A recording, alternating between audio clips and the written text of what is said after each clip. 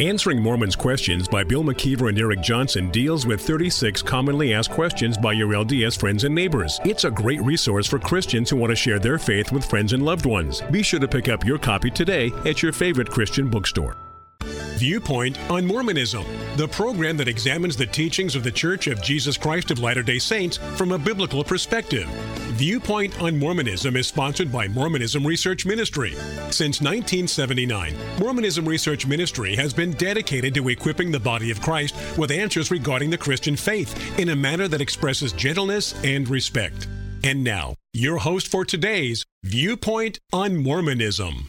Did Joseph Smith really say that if we were to catch a glimpse of the telestial glory, that we would be tempted to commit suicide to get there? Welcome to this edition of Viewpoint on Mormonism. I'm your host, Bill McKeever, founder and director of Mormonism Research Ministry, and with me today is Eric Johnson, my colleague at MRM. In yesterday's show, we began looking at an address that was given to the student body at Brigham Young University on March 10th, 1964. It was given by a man named Eldred G. Smith, who was patriarch to the Church of Jesus Christ of Latter-day Saints. And as we mentioned yesterday, this was a pretty important position, even though in the late 1970s, this position was dissolved. So far in this talk, Mr. Smith has been explaining how he worked on the Manhattan Atomic Energy Project at the Oak Ridge facility in Tennessee during World War II. And he's going to use his experiences as an engineer to try to make some points to support what he believes to be true LDS teaching.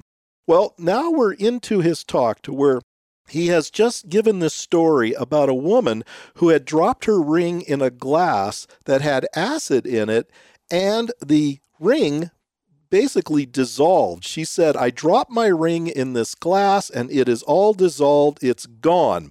Smith goes on to say that a scientist that was there, or a chemist, I guess he wasn't sure, said, "Oh no, your ring is not gone, it's still there." She could not understand that, but he who knew the law added some kind of salts to the acid, which caused the gold to condense, formed a ball in the bottom of the glass. He reached in, took it out. She took that little ball of gold to a goldsmith, and the goldsmith made her a new ring. The point he's trying to make is, even though when we die and we are decomposed, God is going to put us together in the resurrection, and we are going to have perfected bodies that are going to obviously last throughout eternity. No argument from us there so far, but this is what he goes on to say after he tells that story. Through the gospel, we learn that there are different degrees of glory in this resurrection through the atonement of Christ, who had the power to break the bonds of death and bring about a resurrection. He has made it possible for every human being that comes on this earth to be resurrected, regardless of color, race, age, when or where he ever lived or died on this earth. Every human being on this earth will be resurrected. And again, we would have no argument with what he has said in that particular paragraph. But then he goes on to say this. Therein, we come to the answer of the difference between being saved and being exalted.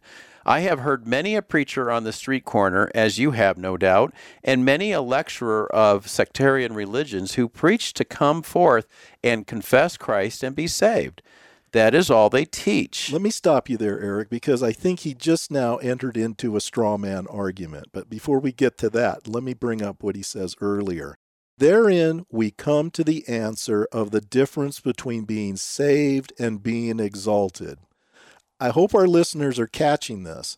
Eldred G. Smith fully understands that when you use the word salvation as a Christian, you probably are not defining it the way Eldred G. Smith would define it. And again, this is an important lesson here. When we are talking with our LDS friends, definitions become very important. I have heard Latter-day Saints use the word saved without defining what they mean by that term. And even for a person such as I who has studied this for much of my life, it can be very confusing. This is why it's important to have them kindly explain to you when they use the word saved, what do you mean by that? Here we see Eldred G. Smith making it very clear that there is a difference between being saved and being exalted. So in other words, when we are talking with our LDS friends and we want to discuss the subject of salvation, it behooves us to be more specific. Instead of asking a Latter-day Saint, well, what does it take for you to be saved? You would be better served in understanding each other if you were to ask them, what does it take for you as a Latter-day Saint to be exalted? Why do we ask it that way? Because exaltation is what most Latter-day Saints are seeking after they die. They're not just looking to be resurrected from the dead and then placed in some lower degree of glory like the terrestrial or the telestial kingdoms. They want to make it to the top level. Bill, you're making a great point. We do have a different way of understanding the same words. I mean, when we're talking about salvation, this is confusing for a lot of Christians. If you're ever in doubt as a Christian talking to a Latter-day Saint and you're not quite sure what that person is saying or what they mean by it, I think you need to ask the question, what do you mean when you say salvation? What do you mean when you say exaltation? You're going to have to know a little bit of the difference to be able to have communication happen. But I think you're making a great point, Bill, that he is explaining being saved here is being resurrected is all it is versus being exalted. That's what eternal life is in Mormonism. Well, when Elder G. Smith goes on to say that many a lecturer of sectarian religions who preach to come forth and confess Christ and be saved, that is all they teach, that's what I mean by a straw man. Now, we do believe that we are justified by faith. Romans 3:28 makes that very clear. You cannot argue that point. Paul makes it very clear we're not saved by our works. In Mormonism, to be saved or exalted, certainly you must have good works. You must be consistent at those works. But when Smith says that is all they teach, well, that's not really true. We may teach that our faith justifies us, yes, but that's not all we teach. We're not downplaying the necessity of having a life that honors and glorifies our God. Most certainly we teach that we should have good works. There's a lot of verses that support that in the New Testament. Well, I mean, one verse that's oftentimes recited by Latter-day Saints is James 2:20, faith without works is dead. They'll say that to us as if we have never heard that. Of course we've heard that, and we believe what James is saying is true. But the Bible says, according to Paul in Romans 3:28, for we maintain that a person is justified by faith apart from the works of the law. You can go to Titus chapter 3, verses 5 through 7. You can even go to Ephesians chapter 2, where it says that we're saved by grace through faith. It's not of ourselves. It is the gift of God, not by works, lest any man should boast. But what does Paul do in verse 10?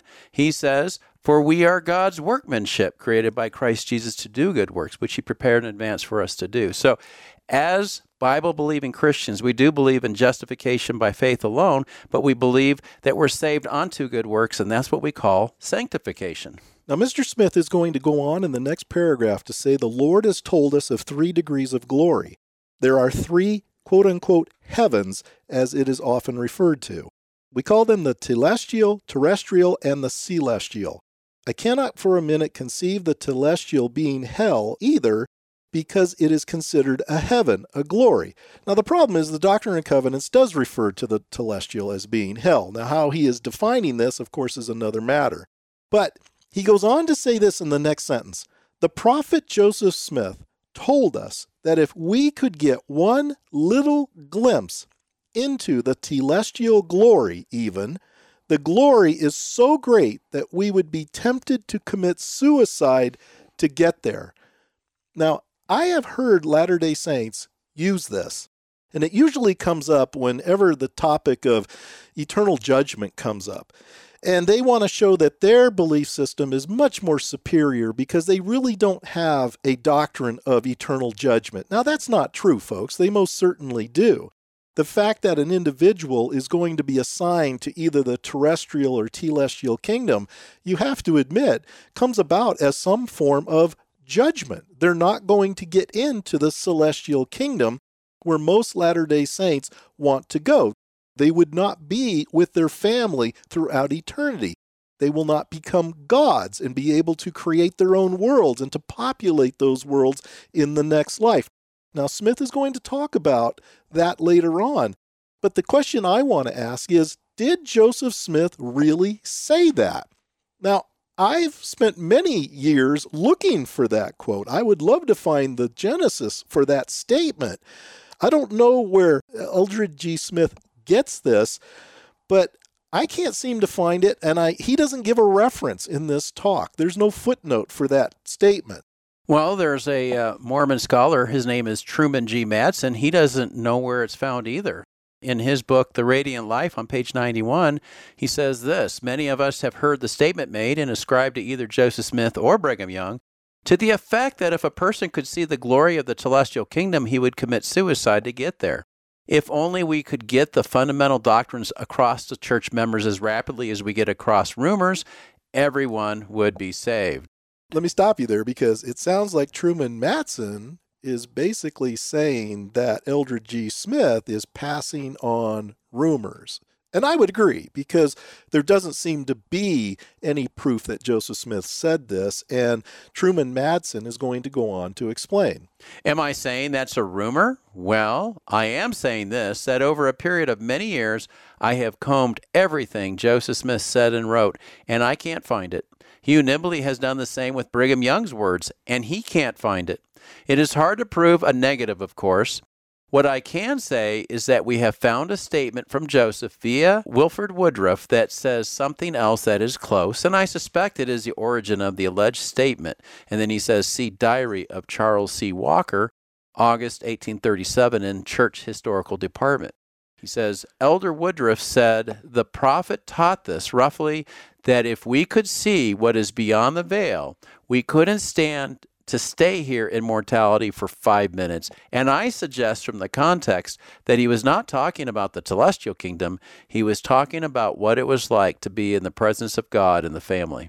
Now, here's my objection to his conclusion on that, because it would seem to me that if a person was even to get a glimpse of what was beyond this veil, according to the teachings of the LDS Church, wouldn't you get more of a grand picture of, okay, you've got the good stuff at the top, let's say, the celestial kingdom, 3 levels of the celestial kingdom. At the very top, you get exaltation. Then you have the terrestrial, then you have telestial. Wouldn't you get a glimpse of everything behind the veil? That's kind of how I take it.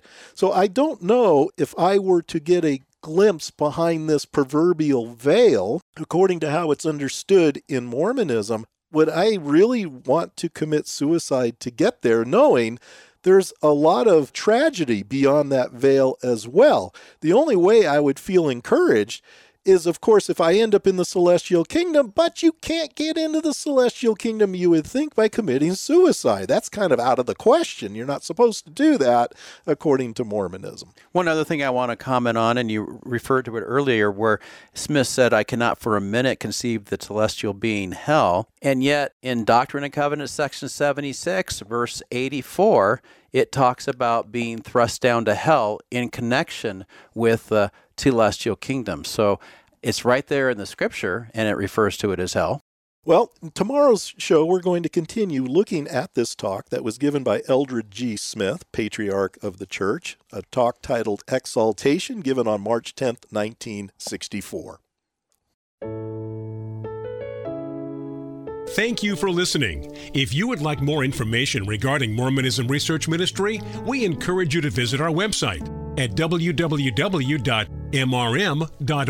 where you can request our free newsletter, Mormonism Researched. We hope you will join us again as we look at another viewpoint on Mormonism.